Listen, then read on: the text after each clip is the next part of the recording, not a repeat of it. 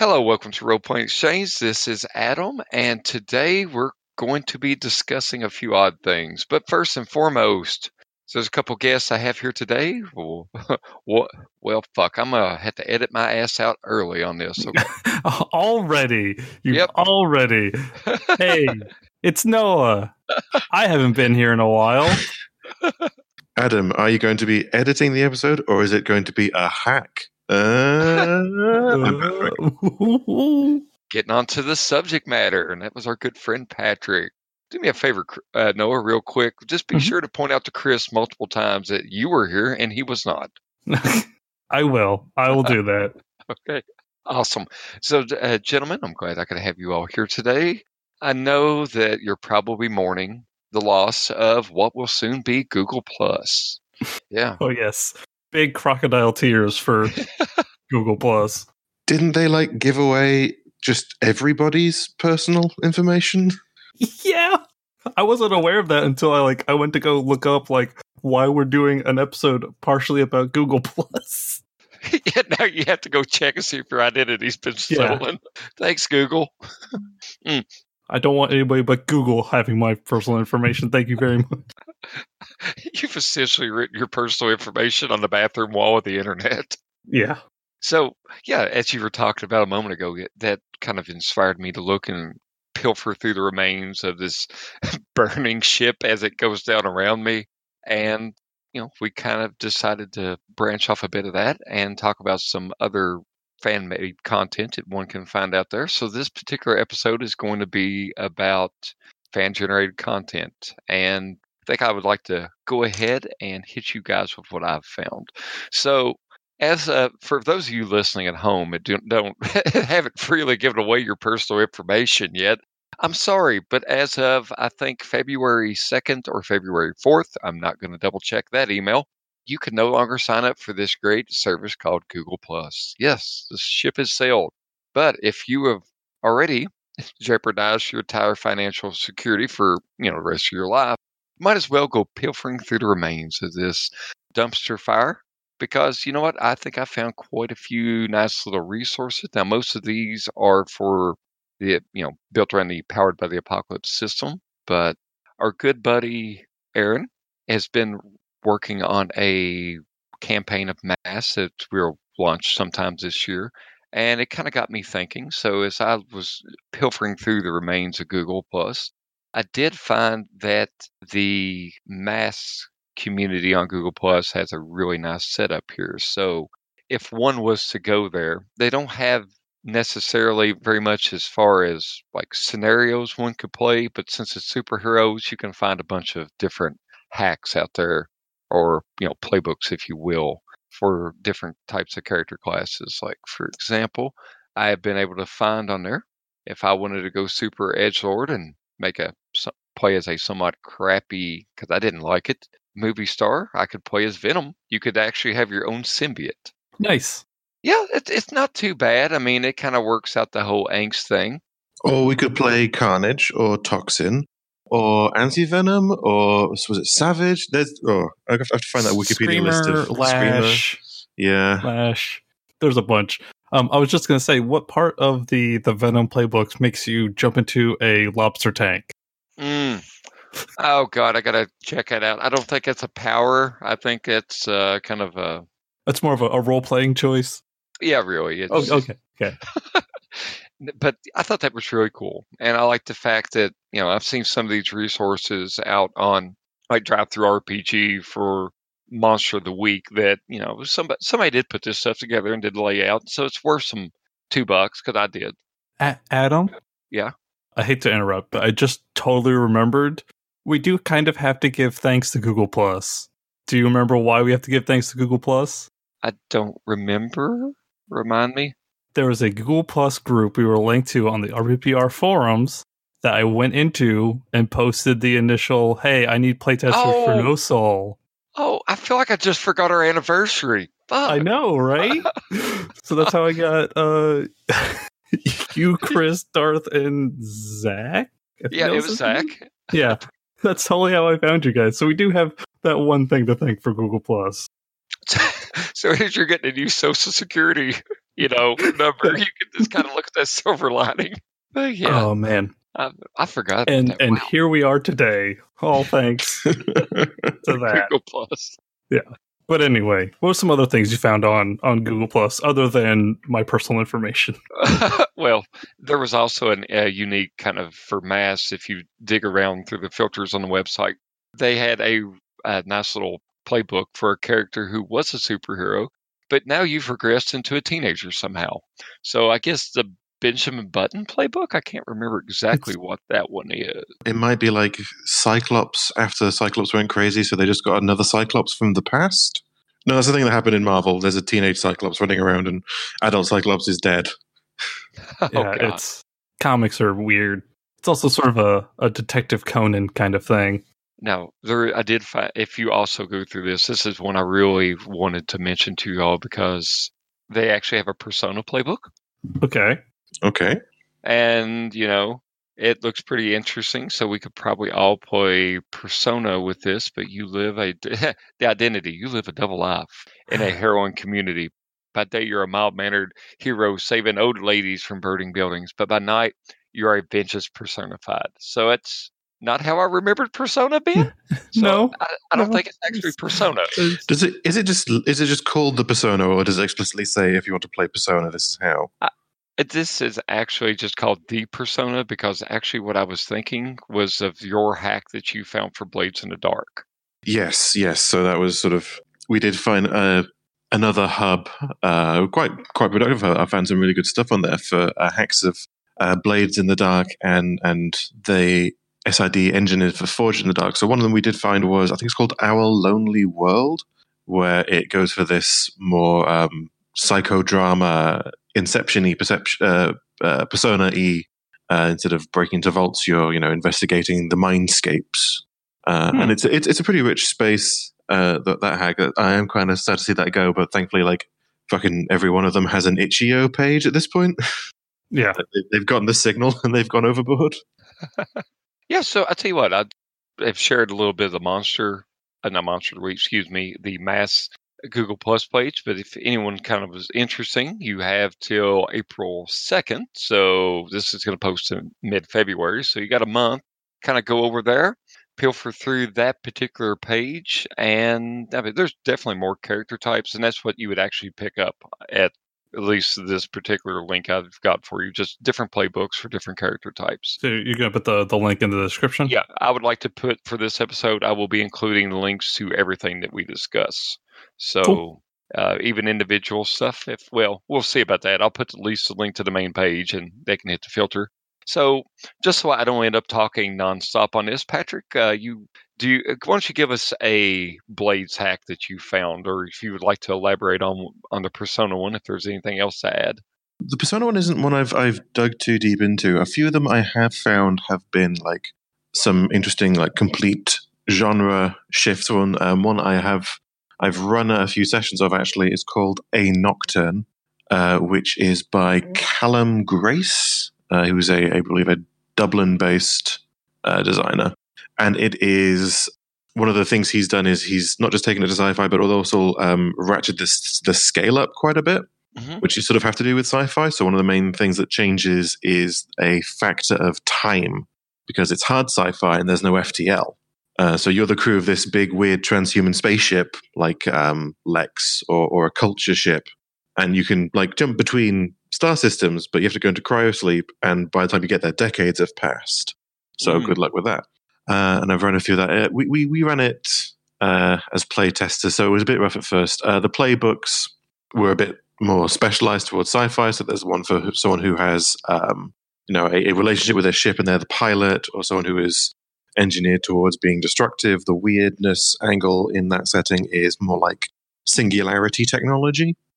So like the weird person there is like, my hand is a swarm of nanomachines, enjoy. It also had some quite fun setting creation rules, so I ended up whipping up my own space sector segment, which was called the Deodand, because it kept having... Deodand means a thing surrendered unto God. Okay. And it's because on the random table, I kept rolling alien god thing. when it was randomly Nice. generating it. So there were like 3 alien god things. It's like, okay, no one goes to that bit of space because Nyarlathotep is there. It's just Space Olympus. It's where all the gods hang out. Well, no, it's specifically the weird shit. So, like, one of them was a floating black pyramid that orbited a white star and was decaying it.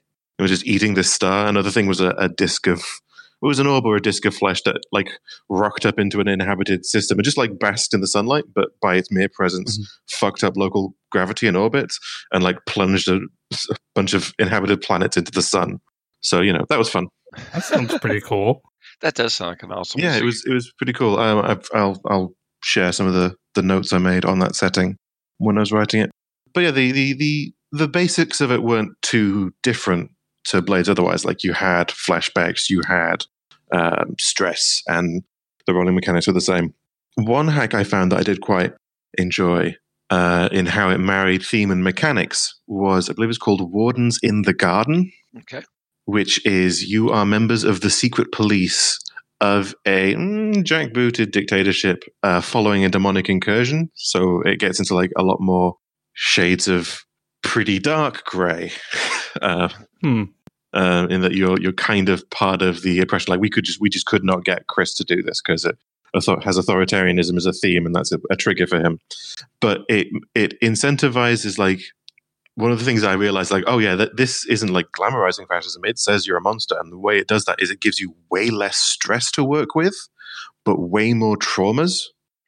Which, if you don't know, Blades, when you max out on stress, which is your meta currency, like, you're not dead, but you take as trauma, which is like you have become vicious if you weren't before. You have become, and it gives you like a much longer list. And in Wardens of the Garden, it's stuff like you have alienated a loved one, stuff like that. So, like, no, you are playing the monster, and you are going to get these traumas in the course of this. So I thought that was quite interesting, and I'd like to give that a go. Oh, I actually have already read that, and I kind of got my own plans for that. That's the one I was mentioning to you beforehand, Noah. The Black Company-ish kind of setting. Yeah. I think it would lend itself. No, it looks pretty awesome. Yeah, people have like 5 stress in that instead of 10. So you trauma out a lot faster. I haven't managed to actually play any of the Forged in the Dark games, so I'm definitely like interested to get my hands on some of these. So they're great. We're kind of already working on bits and pieces on a campaign that Patrick's running for us. Well, the campaign we're playing is itself a hack. The version we're playing is a Legionnaires hack, which is a modification of the Bravos crew type, which is the gang type for violent criminals, thugs, as opposed to cat burglars, people who kick in the door and demand your money. And this like dials up your capacity for violence by saying you are former soldiers who have just come back from not World War One or not the Boer War, probably, and can't adjust to civilian life because you're all horrifically traumatized and society is rejecting you, so you turn to a life of crime. If only we didn't already start another war in that game, Noah. It's already not an official war, but it's a gang war. But yeah, it's like what, session 2, session 3? Session 2. That's what Who actually started the gang war? Daniel. Okay, all right. I was kind of expecting Chris, but no, he actually missed that one out. He wasn't in that session. Oh, well then, leave it to the Dane to do it. I mean, he would have in that scenario as well. He would have acted the same way, I think. The scenario was essentially like a bigger gang turned up and said, "Hey, you've been making a lot of noise, and you're a bigger, and like we're a lot bigger than you. So either you work for us, or we're just going to stomp you." And they said, "Okay, enjoy stomping." There's a lot less monologue than if Chris had done it. Yeah, good times. Well, cool. So, not to give away all of Patrick's goodies, but I do want to touch on the gem of my research here. So, I've really have been kind of coming into my own on game mastering over the past 2 years, just because I've been more or less content for most of my life to actually just let other people run games. So now, hey, I've got a podcast and I should do this. So I've been really interested in Blades and running Blades, obviously. And I'm Also, like I just finished up a Powered by the Apocalypse game, a Velvet Glove that Ian just finished up. We played with RPPR's David and Sean, which we had a blast, and that'll also be up eventually. But Monster of the Week has been something that I kind of want to cut my teeth on the Powered by the Apocalypse like game mastering setup here. And in all seriousness, this is the crown gem of everything I've found. The Monster of the Week page is called Monster of the Week Roadhouse. You definitely Google it or check out my show notes. But whereas most of them just have playbooks, this one's divided up with playbooks, hunters, and mysteries. So you got quite a bit more content to go through on here. How much throat ripping happens in this version? Well, I think quite a bit. And there's also, there's, God, I'm trying to find the one I'm looking for. Obviously, I'm trying to find the one I'm looking for here. That makes sense, don't it? Now that I said that. Totally. And now I somehow ended up on Monster Hearts. But... Oh, man, I've missed the way you talk, Adam. Well, I'm always here, buddy. You can always make it back to me. But the actual, like I said, there's several hunter types, but the mysteries are the best thing that you can find on here. And this, I pray that this community will develop or go over to Reddit or whatnot. Just tons of different stuff. Like here's a mystery, one called Ghoul in the High Castle, which is undead Adolf Hitler is somehow became a ghoul, from Taiwan hiding in South America. He inhabits a reduced and crudely constructed model of fur bunker in a neighboring basement of a house next to a hunter. This basement is a death trap. He obtains funds for fresh treats from corrupt morgues by writing for far-right internet blogs under the current alias Jose Schickelgruber, and intended for a small party. Yeah. So if you want to fight zombie Hitler on your Monster of the Week campaign, and there's actually the Fuhrer next door. Well, over here in America, I'm starting to think we had the Fuhrer next door in quite a lot of places, really. Yeah, we do too. I mean, Jacob Rees-Mogg. What? I mean, sorry, what? Life is depressing. That it is. That's why we will delve into fantasy. But yeah, there's tons of great information on here, and apparently it's going to go away. But like I said, several different deals. And here's the thing: there's in the Monster of the Week book, there is really only, like most RPGs, there's only one little test scenario, and it's really nice, don't get me wrong, but for me to actually figure out how to write a game, I got to read it several times or see several iterations of it just to kind of get the format in my head. And while Powered by the Apocalypse game, you could probably fit a scenario onto a single page with a concept, a hook, and a countdown, and a couple of NPCs and stuff like that. It's just kind of checking these things out over and over, and they've also got blank templates, but it's kind of helped me out. So yeah, you can. There's even that particular game here where you can play the Twilight Zone episode where William Shatner was on an airplane and a ghoul was on the wing of it. There's something out on the wing. Thing. This particular episode is by Mark Taggart, and it was called Nightmare at 30,000 Feet. So, yeah, definitely go check that one out.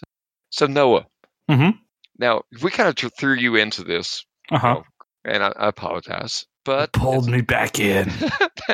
I was almost free. Damn it, bastards. But we've invested a lot of our time in Delta Green, and do you have some Delta Green goodies for us? Boy, have we. Some might say too much time in Delta Green. So there's a great kind of a wiki called the Fairfield Project, which it's designed primarily for Delta Green, but you can also use it for modern day Call of Cthulhu type stuff. And it's got a bit of canon stuff for quick and easy access, but it's also got a bunch of fan made stuff.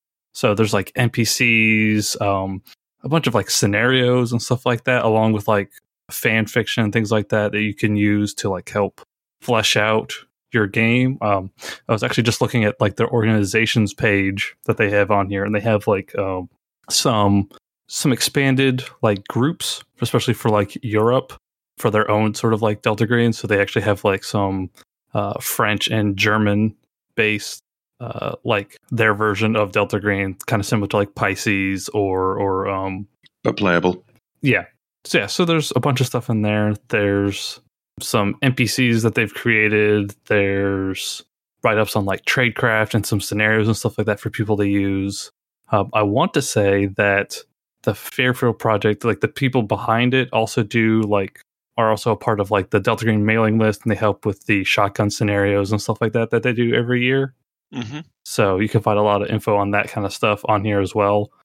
They've also got like write-ups on like special items and stuff like that, fan-made items and tomes and all that kind of good stuff. So it's definitely a good resource for Delta Green players that want to kind of step outside a little bit of like the established canon stuff and find something that's still going to be about on par with that level of writing. Yeah.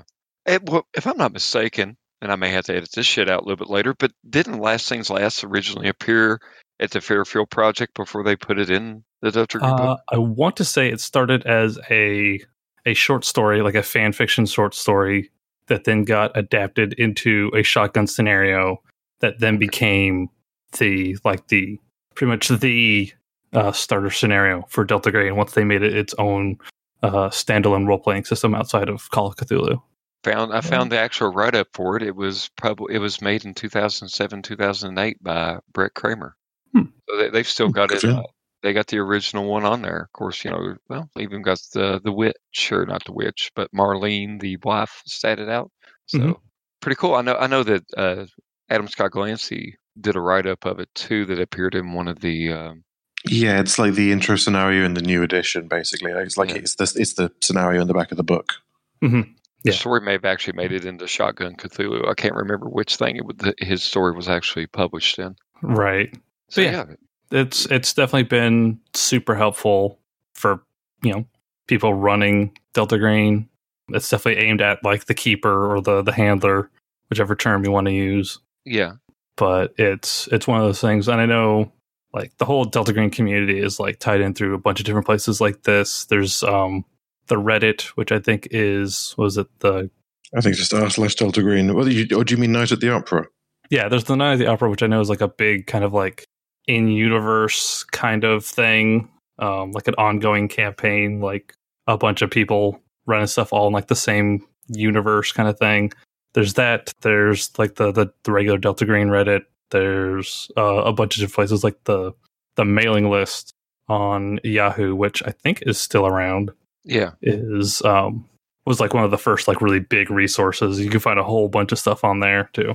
Yeah, I know there are these scenarios written by Melon Bread that I think you can find on Night at the Opera. The Reddit page are pretty amazing. Yeah, they did their own shotgun scenario, or just scenario contests, and then also set piece contests, which was a little different. Which was writing up things to plug into a campaign or a scenario anywhere. So it was like what might happen at a police checkpoint kind of thing, or a set of rules for, well, if they get caught up in legal trouble, here's a little snippet that you can take them through.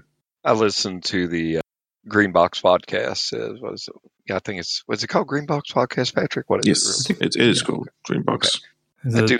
I listened to that, and they were discussing one of the things they had that was a cleaner service, like. So that was the one that ended up winning the competition, and I was a judge on that competition, and it was good because it was a cleaning service that could be connected to the Russian mob. Like, it was written in such a way that it could go in like 3 different directions. It might be involved in the mythos, it might be legit but like adjacent to something shady, or it might be like a Russian front. It's like a crime scene cleanup service or something like that. Yeah, which, God knows we need those out there. Yeah, I didn't mind losing to that one. It was really well done. Patrick, you said, I think there's a couple more hacks, and I've got another Powered by the Apocalypse thing I want to kind of elaborate on with you on this. So Blaze also has a Google Plus community, and while you're not going to find so much actual scenarios or something like that, which, quite frankly, they're all generated at the table anyway, you can find a lot of usually. There's a NPC generator that they have soundtrack. They do provide some pre-gens. There's a whole sheet, so if somebody drops in middle of the night, you can kind of drop them into it. And one of the things I like the most, and I'll share you this link at this exact moment because I think you'll like it, is a score generator. So let me drop this in here. You guys are listening to this live. Well, it's not live when you listen to it, but whatever. So, Noah, your score, you are working with a laborer or tradesman who wants you to blackmail or discredit a vampire or other member of the undead at a serene or silent location to trouble, train killers, and thugs. So, get you. And the twist, you must visit the Deathlands to do this job. The Deathlands are the bits outside the city. Ah, of course. The no man's land. Where ghosts is, well, ghosts are everywhere. But yeah, I've never actually ran the game myself, but I thought this will... yeah, I mean, as you say, a lot of how Blades works is very player-led. So you can't, just from the nature of the game, you can, but it's very unusual, put out like a pre-written scenario. Like there are a couple, like Lord Skurlock Must Die was based off of the one shot I did. Yeah. But basically what that is it's like one, you could probably print it out on like a business card size of thing. It's not very much text. It's like a very simple like location, like a big society party, and then like 3 categories that had like 3 variations of like potential twist, potential client, and a potential set set piece that would take place there. And that's kind of it, because you don't know how they're going to approach it. You don't know what their plan is going to be. So you can't quite write that right. So yeah, a lot of the hacks you'll see, of the fan created content you'll see in the Blades community, is more along the lines of, you'd say, like new character types or new crew types or new rule systems and setting variations, because you can't quite do a scenario. What was some of the hacks that you saw? 'Cause I know there's another of your hacks that I'm particularly interested in as well. Well, there was Dogs in the Park, which is about playing a pack of dogs. Nice. And that's sort of a little lighthearted isn't quite the word for it, but it's that Call of Cthulhu or the Warren, Watership Down thing of playing it out. Yeah, kind of campy, I guess. Yeah. Let's see, what else did we have? I mean, Scum and Villainy obviously started off as a hack. So sci-fi, we had Our Lonely World, we had Wardens in the Dark. So yeah, there we go, Copperhead County, which was I would feel better if it was described in Adam's accent.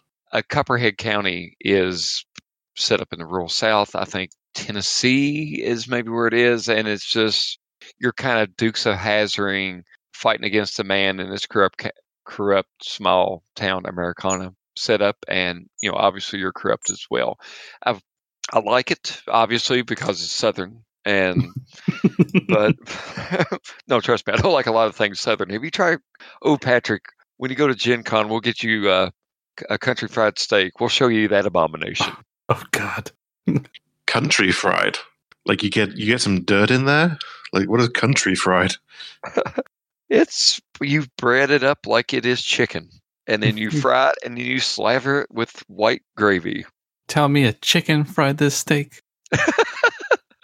But the reason I'm really interested in Copperhead County is that in my head for the past 2 years, I've dreamed about running a scenario where you are working in a mining town in Appalachia that is basically ran by, the coal mining company. So there's the company store, blah, blah, blah. And, I think that if I need to do just a tad bit more research on it before I start drafting stuff up. There's a nice documentary from I think like the 70s or 80s called Harlan County, USA, which may be like an hour and a half away from Harlan County, but where it goes over the miner strikes and stuff like that. And I think with that, Southern setup with the heists and stuff like that, I think it would be nice if you were stuck in this, remote rural town and you're fighting a man who obviously has government backing and money. And is there anything that I missed on that description? Sounds good so far. I mean, so it's sort of, I think the idea we had was like playing members of when I say a crime family, I mean literally like a family, or something along those lines. You know, the so and so clan or whatever. Bunch of goddamn Hatfields up in this bitch. A Hatfield McCoy game would actually be very good. According to my grandmother, I'm kin to the Hatfields. Really? Yeah. Does it All all right. make sense now? A little bit. I mean, You better not steal my pigs, though. I'm sorry, I'll fucking cut you. I always kind of knew, like, through my heart of hearts, but getting confirmation is He always. always had kind of a Hatfieldy look to him. Eyes a little too close together, I guess. I get it. Oh, God. Anyway, I'm getting rather sidetracked on that. And there was one more I can think of, a hack that you mentioned beforehand. Isn't there a Weird West one? Did you get a chance to Yes, look into that one? Fistful of Darkness it's called. I haven't actually looked too closely into that one. Because there are a lot. Blades being so light has actually, I think, made it quite popular with hacking scenes. So, like, I've seen ones about being monsters running a dungeon. I've seen plenty of fantasy ones, pirate ones, quests on a pilgrimage. I've seen cyberpunky ones, and like playing the Yakuza. Like, there's a lot. I didn't have time to look at all of them, I'm afraid. No. I wouldn't put that on you all that on you, man. But it's awesome to find that, and I think it's super cool that the Blades community has taken those rules and just ran with it so much. Like, Noah, be honest, dude. When he said dogs in the park, what dog were you thinking about playing? I think we all know the answer to that question. I don't know where a Shiba would come from in the Blade setting. I guess Tiggeros? I mean, I'm sure they have some sort of Spitz breed dog. So long as I have pointy ears and a curly tail, I'm fine. You come from the Doggo Islands. Uh-huh. Yeah. Isle of Dogs. That's a movie. I got It's that a pun reference. because the Dagger Islands is a place in Blades. Sorry. I get it now. Good. I'm glad you got the joke. It's very important to me. Now, Patrick, you have actually played with doing a little bit of hacking of your own. Yeah, I mean, as you say, a lot of this stuff is community-led. So, like, one of the first things I did when doing sort of fan community content is actually for Red Markets. I wrote an induction packet, which was a bunch of setting neutral jobs. And that was... It wasn't particularly complicated mechanically, but the idea was essentially that each job would revolve around a key concept. I found when I was introducing the game to people, I had to have like a 20-minute spiel because it's a really dense setting and it's really like involved design process behind it to explain some of the concepts. So I was just like, okay, now I'll boil it down to this job is about the life cycle of a zombie. This job is about the Romero effect, and that was quite a fun experience. And it went down quite well. I found a few podcasts that have adopted one of my scenarios called "And Now the Weather," and that's been run a few times. And that was quite fun. Yeah, the premise of that job is that a zoologist wants to study zombies as a herd animal.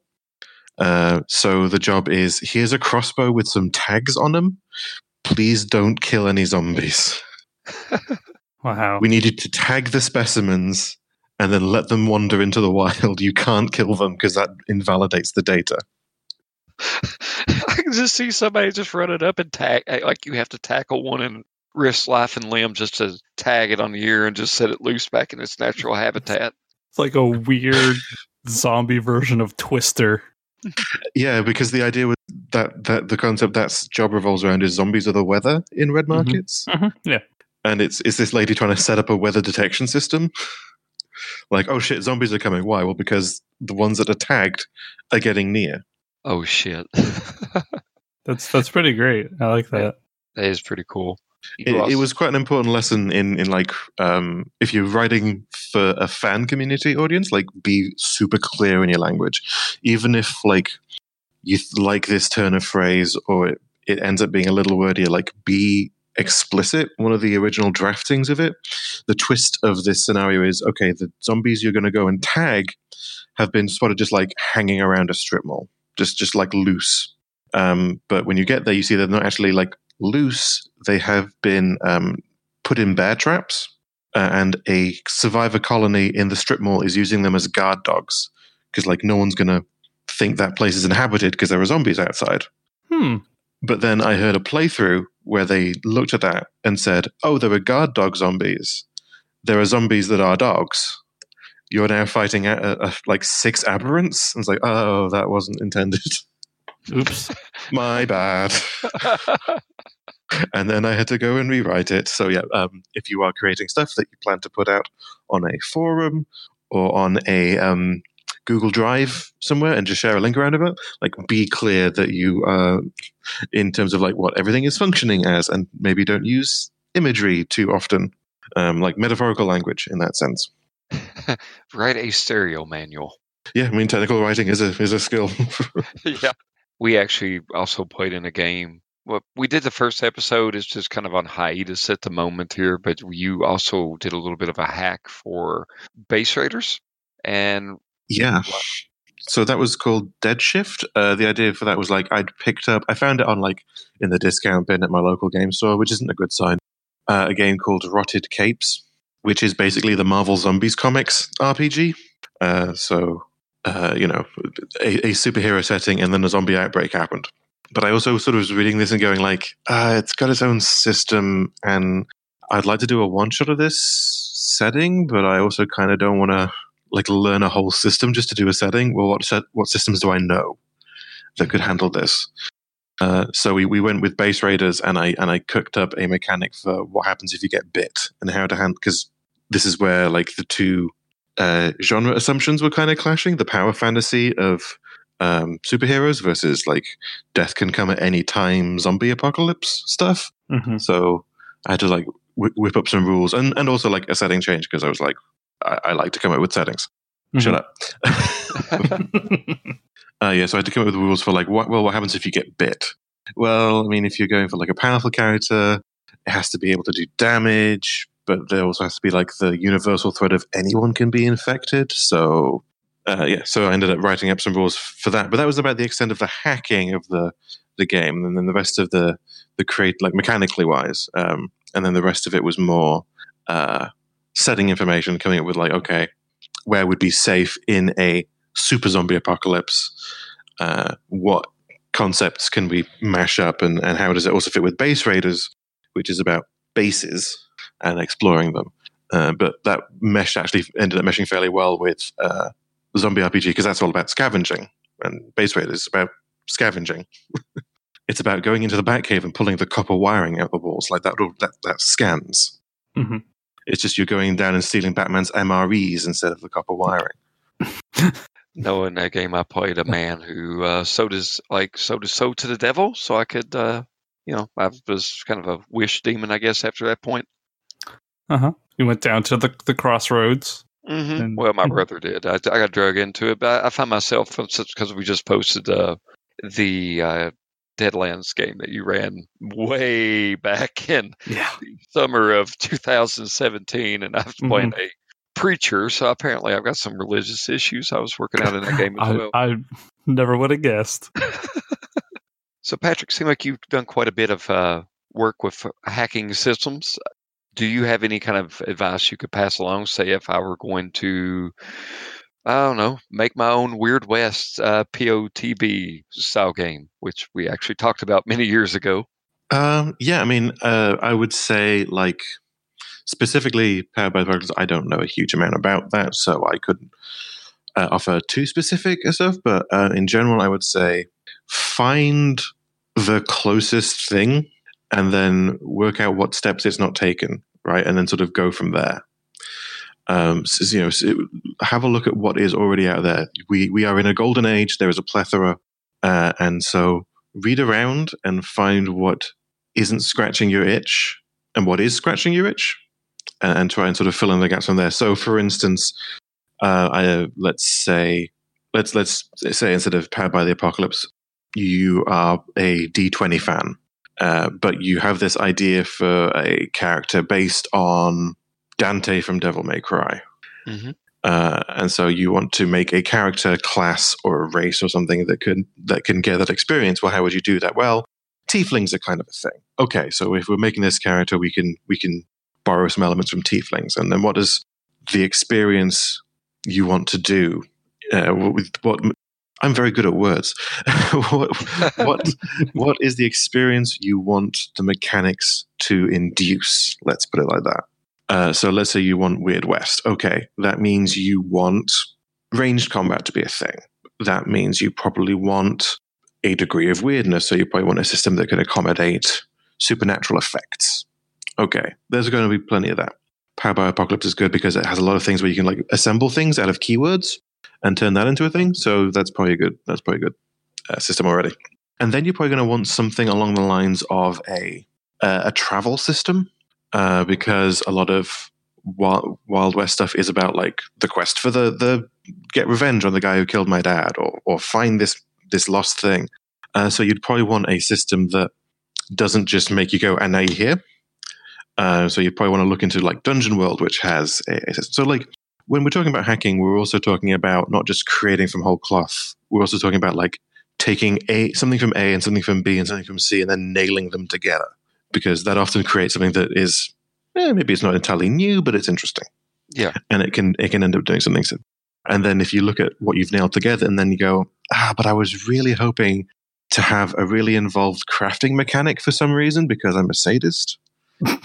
Maybe you want to go and that's when you might start looking like, okay, I need this painting my wagon mechanic. I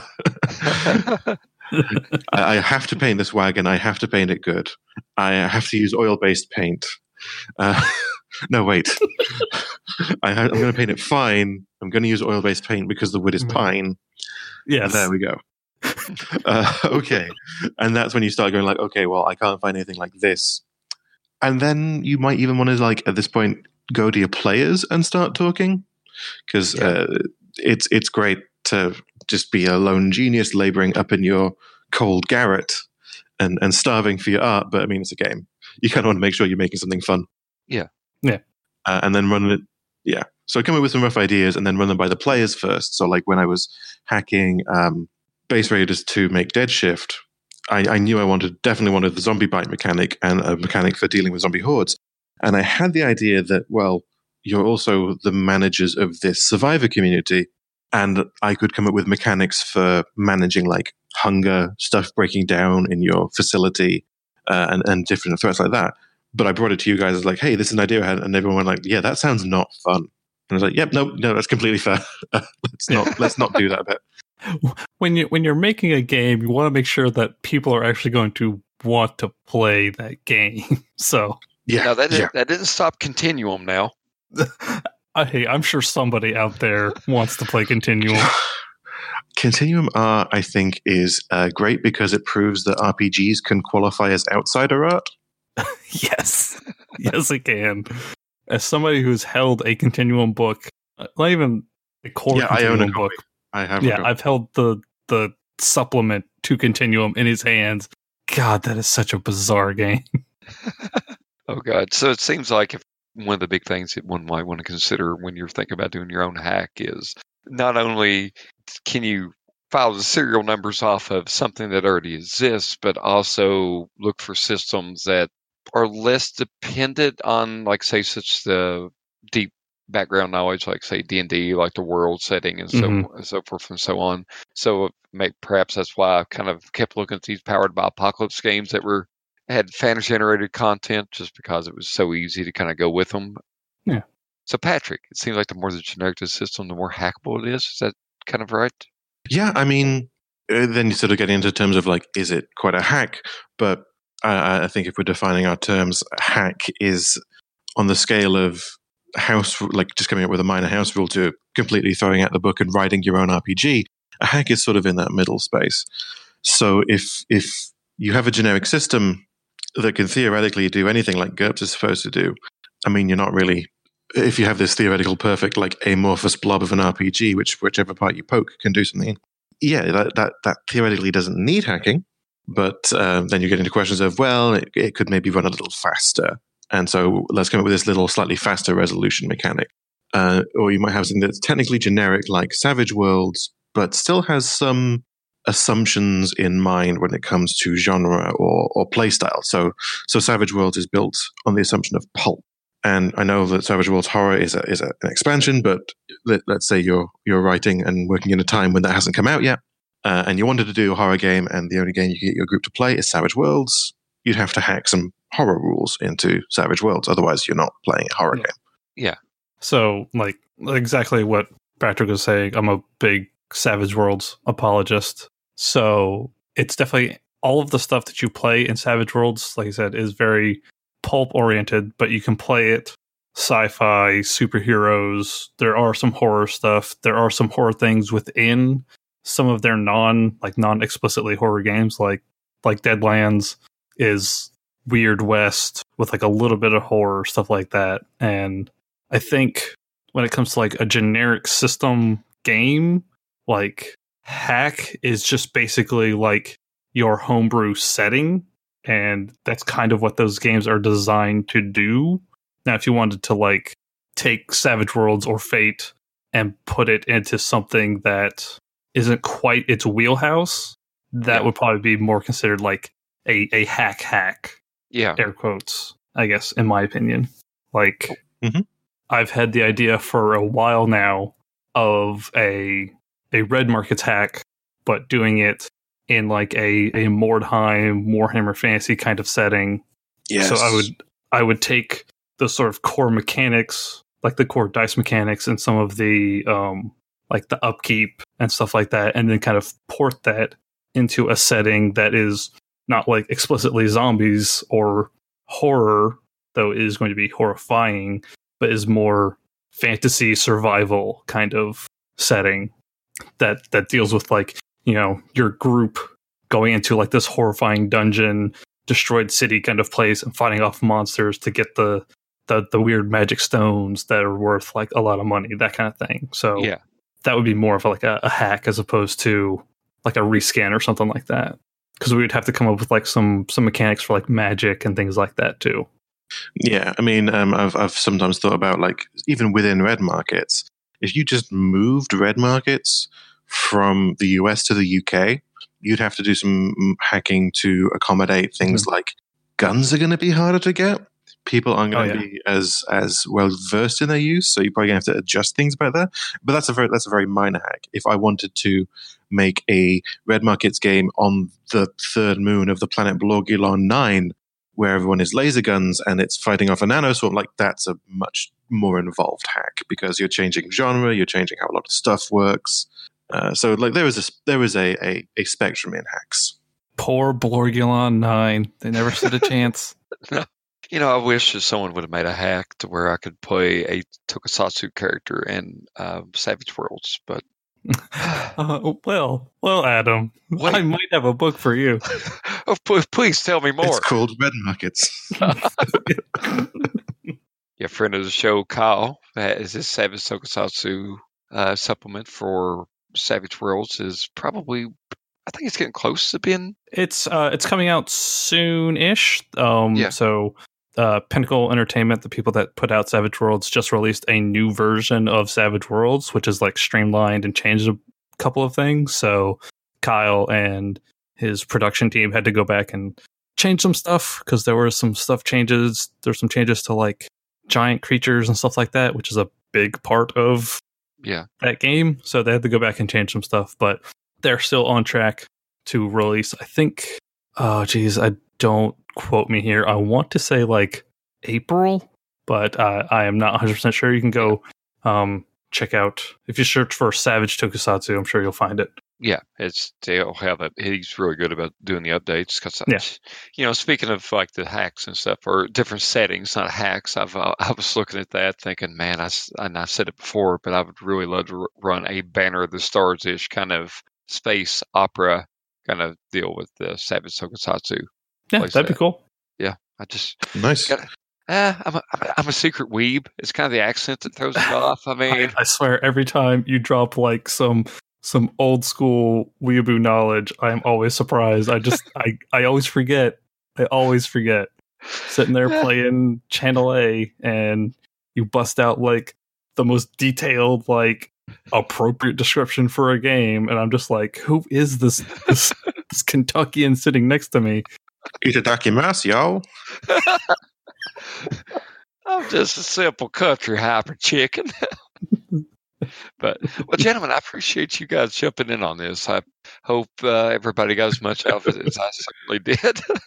Yeah, it was pretty it's good. fun. So the reason that I've kind of been so behind times is A, I had bronchitis and I'm lazy and things like that. But B, I've been playing a lot of video games and trying to, I buy the goddamn things. I might as well fucking use them. So this is what I'm doing.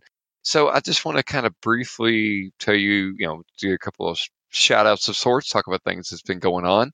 And, I sat down, I finally beat Red Dead Redemption 2, and I went to school the very next day, and I'm the teacher, and I sat down and had a heart-to-heart conversation with 3 of my students that had beat it. We all kind of, I'm 38, almost 39-year-old man, and I'm sitting there telling a 17-year-old boy, like, yeah, I teared up a little bit right there. And then, like, they just look at me like, come on, man, it's like you got to have a heart. Like, yeah. But it was a really great game. It's kind of what also made me want to go ahead and post it. I have not finished it yet. I'm still in chapter 4, mainly because I've just been not wanting to play anything lately. But I'm real excited to get back in that game, especially if keep it secret, listeners. We might be doing some more Savage Worlds Deadlands soon. Shh. And I haven't played it at all. You would totally like it. I played the first one. I'm just waiting for the second one to come down in price because, there's a lot of bad press around RDR2, and I'm like, I should probably give Rockstar relatively little of my money if I can, which is weird because they have offices here in Leeds. So look, I know how much I'm willing to pay for horse balls. Okay, it's not significant. The video game development industry is in its own special circle of the capitalist hell we live in. So. It's I teach a video game design class, and we really just stick with 2D games, and I teach fundamentals of computer science. You should probably have a module on unionization. yes, you should. I need to. I mean, I've just showed them how to write a resume. I've just had to explain to them that you're going to have to pass this around a lot, and then get beat in the head. So really, I think it's more my class is less like, hey kids, let's go make video games, and more like an intervention. Yeah. But anyway, on the video game front, I have been shooting zombies in the head, and it's really good. I've been playing the Resident Evil 2 remake. Nice. Ooh. Have you given it to X yet? I did, in fact, shoot his fucking hat off and got the achievement for it. Nice. It's really good. It has it runs on the same engine as 7, so it's all really pretty, and it's like the story of 2, but a lot of enough of 4 in the controls. Mm-hmm. But with the action bits dialed back, that it fucks me up. I'm like, I can keep shooting the zombie in the head, and that means he'll stagger, and I can go and do a 6 suplex. No, he's just eating me? Okay. Yeah, it's much more subdued, actually scary horror game, which, hey, a scary, survival horror game in 2019, who would have thunk it? I mean, I know, 7 knocked it out of the park, and then this one knocks it out of the park. There might be life in the franchise yet. Yeah, there's a lot of I haven't had a chance to play it, but I know a bunch of people that have, and they're all very excited about it. And the rumors are that 3 is going to happen as a remake, and then there's a lot of speculation about an RE8 and what that might be like, but. They've the reception for this has basically guaranteed a 3. I mean, even if it was only okay received, you can basically just make because RE3 is basically just the same asset as RE2, except they had a new monster. It's really retreading a lot of the same ground, so they could just do that again. Give Mr. X a few weird cables and have him go stars. Yeah, 3 is literally happens What is it? 3 on the island? I thought, or which one's? That's Code Veronica. 3 is Nemesis, which is Jill Valentine in very tactical outfit. It's set Coterminus. Her 90s ass tube top, and mini skirt. It's that's for fighting zombies. I believe that. But it's set at the same time as Resident Evil 2, so you could just do an asset flip really easily. Yeah. And so it would be a lot cheaper to create than RE2 probably was. I think it literally happens like right before and like during parts of 2, if I remember right. And like I think she gets out of like Raccoon City like an hour before everybody else does at the end of 2. It's nuts what they did with that series. It's been a while since I've seen that. Speaking of people who's played it though, Noah, Mhm. you know who's played it? Hmm. Me and my daughter. Yes, those of you at home, my 6-year-old daughter would not leave me alone 2 Saturdays ago as I sat down to play a game. I was like, all right, honey. I didn't think it would last very long, but I was just playing the demo. I downloaded it. So like I even got the video if you want to check it out. But I've got like I couldn't it's my first time using a Yeti to record like a Let's Play kind of deal, and I didn't realize the sound was going through to it and so forth and so on. But yeah, when the first zombie came out, she stood up and ran out of the chair, ran away from the chair, and then kind of came back. And I don't know, it was entertaining. We had another thing. I don't think I'll ever play it with her again. I didn't get woken up in the middle of the night with, Daddy, can you sleep in my bed? The zombies are gonna get me. I didn't get that, but like, Aw. I know, but my wife got a kick out of it too. But yeah, we had a little fun with the demo. It was cool. Seriously though, who designed that fucking police station? It gets even more egregious the more photorealistic it gets. So the RPD used to be an art museum that the Raccoon City Police Department moved into, but it's still... I don't know any art museums with secret tunnels hidden under the statues that connect to the maintenance area. I don't know, man. I'm here to clear the plumbing. Please give me the 3 medallions. Well, Patrick, I was at the Louvre and I did find a shark underneath of it. So, there's that. Hey man, we don't talk about Damien Hirst. I was just going to say that, Umbrella has had its fingers in all sorts of weird, creepy places. I'm sure they had something to do with some of that. Yeah.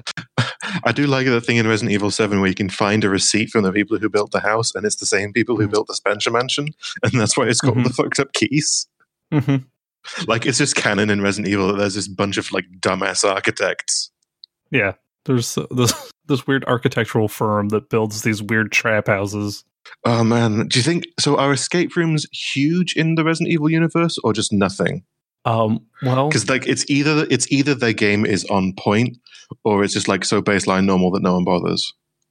Oh, man. I don't think anybody would be into them. I mean, half of, the series happens in, the early... the late 90s, early 2000s, but... That's a good one. I definitely think that if escape rooms became a big thing in the Resident Evil universe, that company would be gangbusters. They would be on it. That would be Neo Umbrella. Yeah, that would be Umbrella too. Yeah. So anything you want to talk about, Noah? Yeah, so my friend Kyle, who I do Maple Syrup Blood Money with, is also a RPG writer. Like I said, he's kickstarted Savage Tokusatsu, which you've probably heard on the show. And he actually has a live stream home campaign called Star Streamers, which is a Savage Worlds based original setting. It's a sci-fi, transhumanist, alien kind of sci-fi setting that is it's actually, the Twitch stream is a stream in universe. So the people in the chat and stuff like that can affect stuff that happens in the game. Nice. So you can donate bits, or if you share or subscribe and stuff like that, that gives the players bonuses or hindrances, stuff like that. So you should definitely check that out. That should be on twitch.tv/Best Pal Brigade, I believe. Yeah, I think it is. We'll include it in the show notes. Yeah, Best Pal Brigade. So definitely check it out. I'm not sure what the schedule is currently, but if you just go over to Twitch and subscribe to that feed, you'll get notifications whenever they come up. Yeah, definitely check that out. It's a really cool premise, and he's such a fun person to watch it run a game. Anyway, he's just such an animated guy. I've watched their earlier stuff that they've done, and it's a great group of people to watch in general. Yeah, they do a bunch of really cool campaigns, but are kind of really unique stuff. So you should definitely check them out and support them wherever they publish their stuff, which is mostly drive-through. Well, gentlemen, thank you very much. I like what we've learned about not only hacks, how to hack, and all the great resources that are currently available, but I also learned that I should probably also consider getting one of those outside companies to run a background check for me to see if my identity's been stolen. So Might be worth it. yeah, for those of you out there, we recommend the same. So Noah, it's been a while. Yes, it has. Glad to have you back. And can you at least name one place on the internet that they can find all this great RPX content? Well, you can find us on Twitter.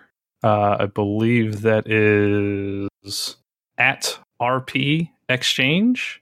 The letter R, the PEXCHANGE, if I can spell correctly. You did have access to that account, but I hacked the password. So yes, I mean, I totally forgot what the password was. So, I mean, I still have access to it right now. Yeah. Oh God, dick pics going all up on my phone. Oh no, it was you. You got Jeff Bezos' dick pics. So yeah, you can check us out there. I still get notifications from that. So there's occasionally where I'll just get like a whole bunch of notifications on my phone. I'm like, oh, I guess Adam must have posted a new episode. He stares off fondly at the distance, thinking about the Google meeting that we had and how it started the podcast. And then he's got to check his credit score. Also, be sure to share, like, subscribe, give us a 5-star review on iTunes or wherever you're listening to this. It really helps us get more notice. Helps us in the ratings. The dark algorithm that fuels most podcatchers, like if you post reviews and talk about it, it puts it in front of more people's faces and they're recommended for you things. So you can also support us on Patreon, which is I think Patreon/Roleplaying Exchange. If you do that, we have secrets for you, but you must pay for the secrets. Is the Hell Out of Dodge thing, is that Patreon only? No, that was just a preview. What I've been putting on the Patreon, for those of you interested, here's my snake oil salesman pitch. We do one monthly show Beyond the Wall Patreon, where it's just kind of more of a general chat it's a guided general chat, but a general chat about what's going on in the world and us. You can also get the RPX proper episodes posted 3 days before they hit the feed. So actually, it's because of listeners like you that I actually adhere to a somewhat regular schedule, because I got to have it done 3 days before, so forth. So that's where you saw that. And slowly, as I dig through our resources, I've been finding and posting older campaigns that just never quite made it. So this month, we're actually going to be posting the final recorded session of the Dubai Reckoning that we started, but got derailed on. So you can find all those unlisted games. I still say, I know this is maybe something to do our chat, but I keep getting those ads for Crazy People Netflix, and I kind of want to do, if we get enough money to support a subscription, a monthly episode just going ah! You hear that, listeners? Go back us on Patreon and we'll review weird, crazy, probably bad movies off of not Netflix. No, of course not Netflix, but yeah, we're always looking for new things. And we're actually getting, in the month of March, we're going to be running our second backer only Patreon game. So get ready to send those surveys out to you folks backing us. But we'll try to hit something in March. Yay. So gentlemen, I think that does it for the evening. Bye. Bye, everybody. We didn't think this through. See you.